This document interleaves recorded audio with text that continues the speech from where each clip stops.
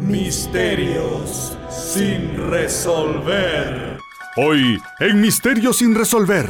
Antes de iniciar, Comenzar. emprender, Abordar. principiar, Introducir. entablar nuestro misterio de hoy, Pedimos. solicitamos, Requerimos. invitamos. Demandamos.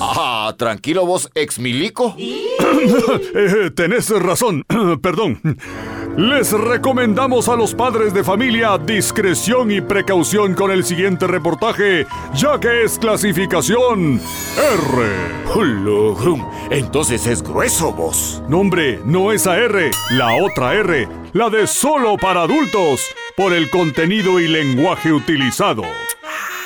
Ya vas vos. Hoy sí los escucho.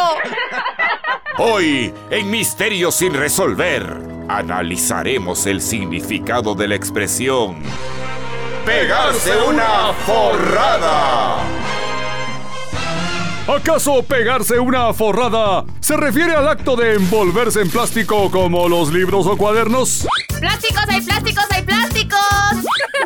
¿Y será que quienes se pegan una forrada tienen complejo de regalo? ¿Y dónde quiere que me ponga la moña? O quizás se trata de un ritual de autoflagelación, donde los penitentes se pegan con rollos de plástico para forrar libros. O tal vez se trate de un rito sadomasoquista, de iniciación en una secta entregada a las perversiones de la carne. Ya me dio hambre. En este mundo pagano, todo es posible. Pues también puede tratarse de un tratamiento innovador alternativo que las mujeres usan para adelgazar, envolviéndose cual manita de rochoy al vacío en un supermercado y conseguir una cinturita de avispa. Pícame. Las conjeturas iban y venían por nuestro cerebro, por lo que salimos a hacer investigación de campo. Señor, disculpe, ¿en qué momento del día se acostumbra a pegarse usted una forrada? Yo digo que mediodía, principalmente los fines de semana, y la mayoría en quincena o fin de mes usted. Sí, pues, por el calor. No, también en las fiestas, como es gratis. ¡Ajá!